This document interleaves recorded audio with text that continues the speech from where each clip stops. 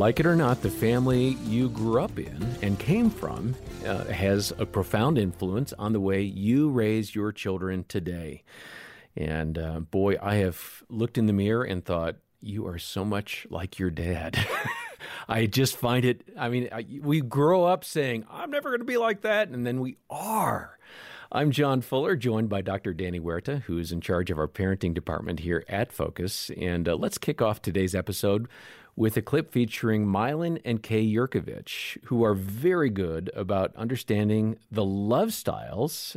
They apply that to marriage, and you're going to learn something about how love styles affect your parenting. Let's go ahead and listen in to the conversation Jim Daly and I had with the Yurkoviches. Welcome back to the program. Oh, thanks for having us. We're excited to be here. Hey, before we talk about those styles, the love styles of parenting, what's the purpose of parenting when you look at it and strip it all away? What am I trying to do as a dad or a mom? I think we're trying to help children have an amazing picture of who God is. As parents, we are the first taste a child has of what someone is like who's bigger than me. What's an authority like? What's a comforter like? And I think if we really invest in our parenting, we're giving our children an amazing picture of who God is. I think the goal of parenting is to teach our children how to regulate their mind, will, and emotions. That sounds a lot harder. I know it is. But think about it for a second. You know, baby cries, a mom and a dad gives comfort, the child finds relief. It happens thousands of times in the first year of life, second year of life, all the way through the formative years. The child expresses needs, the parents meet that need, and the child feels some comfort. And what it does is it teaches the child to be able to regulate, be able to delay gratification, to be able to self-soothe, to be able to trust others like the authority figures and go to somebody when I'm in trouble, as well as to be able to control my impulses. And so the parent, we don't think of this, but a parent really is a regulator of the child who in turn then is able to regulate themselves. Well, let's talk about those styles within our children. We mentioned them, of course, in the program we did on marriage, but put them now into the parenting context. What are the 5 styles? Well, we're going to talk about the avoider, the pleaser, the vacillator, and the controller and the victim. And I was the avoidant parent coming into motherhood. And of course, I didn't know that for the first 15 years, but I grew up in a home that dismissed emotions and that taught me that if I had a feeling, I was to not show it. If I cried, I was to go to my room and figure it out on my own. And so without realizing it, in my early parenting, when my kids cried, I told them, "You're fine." And it was, not an opportunity to go in and comfort. And sometimes, of course, that's an appropriate thing to say. But it was what I always said. Right. And so I really didn't see emotions as something to develop and something to help a child name and to help a child regulate. I saw emotions as something to get rid of. Yes. So that's the avoider. What are the others? Well, you have the pleaser, the vacillator, and the controller and victim. I was the pleaser parent, and so I was distressed by my child's distress. If my child was agitated, I'd get agitated. Then I'd need to fix that as quickly as possible. And so I would try to make them happy or divert them or be funny or have fun. Why? Because I didn't, like Kay, want them to be in negative emotions because those negative or difficult emotions would stress me.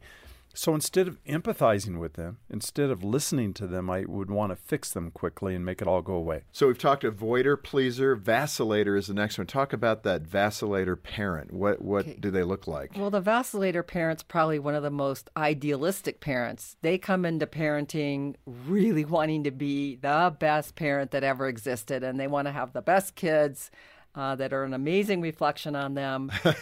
And so, of course, kids don't always quite follow that plan, do they? So for the vacillator, they really like intense connection they can feel. So they really like the baby stage a lot because that kid is really just so Totally dependent. And endearing and adoring of them. You can cut their hair anyway. You can dress them Anything. anyway. Right, You've got total control. They adore you no matter what you do. Right. And so for the vacillator parent, the twos and the teens are really hard because that's when a child says, no, I don't like you. I don't want to do what you say. And the vacillator often takes this as rejection. And so the vacillator parent is sort of in and out. They are preoccupied often, so they can be great parents when they're really, truly, fully present. But there's many times, too, where they're preoccupied, they're mulling something over, and they're not present for their kids. So it sounds like they're either hot or cold. Yeah, they're in, they're out, they're hot, they're cold. One of the things they have, if I might add, is the reason that they're idealistic and the reason that they want their child to perform well is they have a shame factor where if they're embarrassed or they feel like they don't look good, the child is not making them look good, they get very embarrassed, humiliated, and then that is really a big factor to them. And so they want to then correct the child or correct the place where that child did that. School, the teacher, the sports team. Shame's a very big piece of the vacillator's soul. I jumped immediately to Little League. I mean, how many vacillator parents are there at Little League? Come on, umpire. Yeah, exactly. They're the ones that are going to yell at the umpire. Correct. I said to a lady the other day at a Little League game, she was just ragging the umpire, and I said, do you know him? She says, no. I said, the way you're talking to him, I thought maybe you knew him or something. She said, do you think I shouldn't be saying this? I said, look, if I was the umpire, you'd be my worst nightmare. And I said this to this lady because she was really ragging on this guy. I'm not a pleaser anymore, so I can say things like that. I can say things like that now. And she stopped and she goes, oh, well, maybe I shouldn't do that. And it was just one of those moments where you're absolutely right. That wasn't the right call, so I'm going to call it. All right, so we'll cover the other love styles in a future episode or 2 or 3. There's such great content there from Mylan and Kay. Danny, it can be difficult for us to admit that our mom and dad influenced how I am as a mom or a dad. Why is it important for us to come to grips with that? We're built over time. And we have to realize that. That's a great T-shirt right there. Built over time. Yes, and so there are patterns in things that maybe we don't even know where they came from that are built into us. And we learn how to be loved, how to love others according to personality differences, according to who we're with. We begin to learn about ourselves through the mirror of what other people say about who we are. And sometimes it's our interpretations of what we think other people think of us. A lot of complexities as to how we build that identity and that perception. But a lot of patterns are naturally there. Genetics, relationships, and experiences and culture form our perceptions, which form our beliefs, which end up influencing our automatic thoughts, our emotions, and our behaviors. The day-to-day things we see are built over time in those experiences, relationships, genetics. And it's the reality that our family of origin is very involved in that original design of who we're built to be. And so know that we mirror one another. Our brain needs direction. So many guys have come into my office, exactly how you said, John. I do not want to be this particular parent, whether it be dad or mom or both. I'll say, I don't want to become them. But they don't have a plan as to who they want to become. They haven't seen a model that they're wanting to mirror. So it's not enough to say, I'm not going to be that. You got to have a more positive aspiration of who I want to be. Yeah, because your brain's going to default to what you're most familiar with, not necessarily what you're wanting, but what's familiar there because you've learned it. So you need to intentionally learn patterns and learn who you want to mirror after and learn from mentors and other people to put the pieces together of who you're wanting to become and intentionally make that a goal for yourself, pray that through, and then be open to constructive feedback from other people. Including your kids? Including your kids. Ooh. And not everything about your family of origin is bad. We tend to say that. There are some great things that your family of origin give you, but there are some patterns that you want to break free from, yet you want to be aware because many times those are blind spots in our lives. Yeah. Danny, I have yet to stump you. We've done hundreds of podcast episodes. I just have never heard you say, I'm not sure I'll get back to you on that. Thank you for sharing your wisdom and perspective, your encouragement, and I do hope that as a mom or a dad, you have found the conversation really, really helpful. about our families of origin and how that affects us.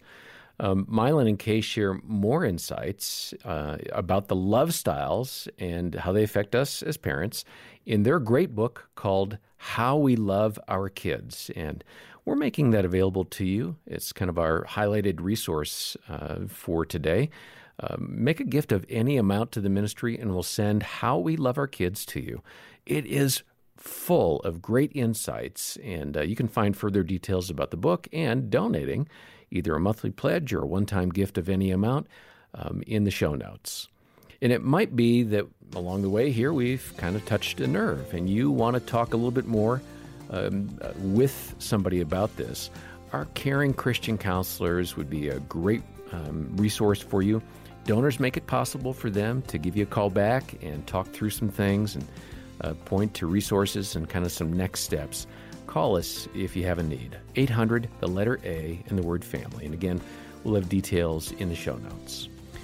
Next time, you'll hear from Matt and Lisa Jacobson. But for now, on behalf of Dr. Danny Huerta and the entire team here at Focus on the Family, I'm John Fuller, and thanks so much for listening to the Focus on the Family Parenting Podcast.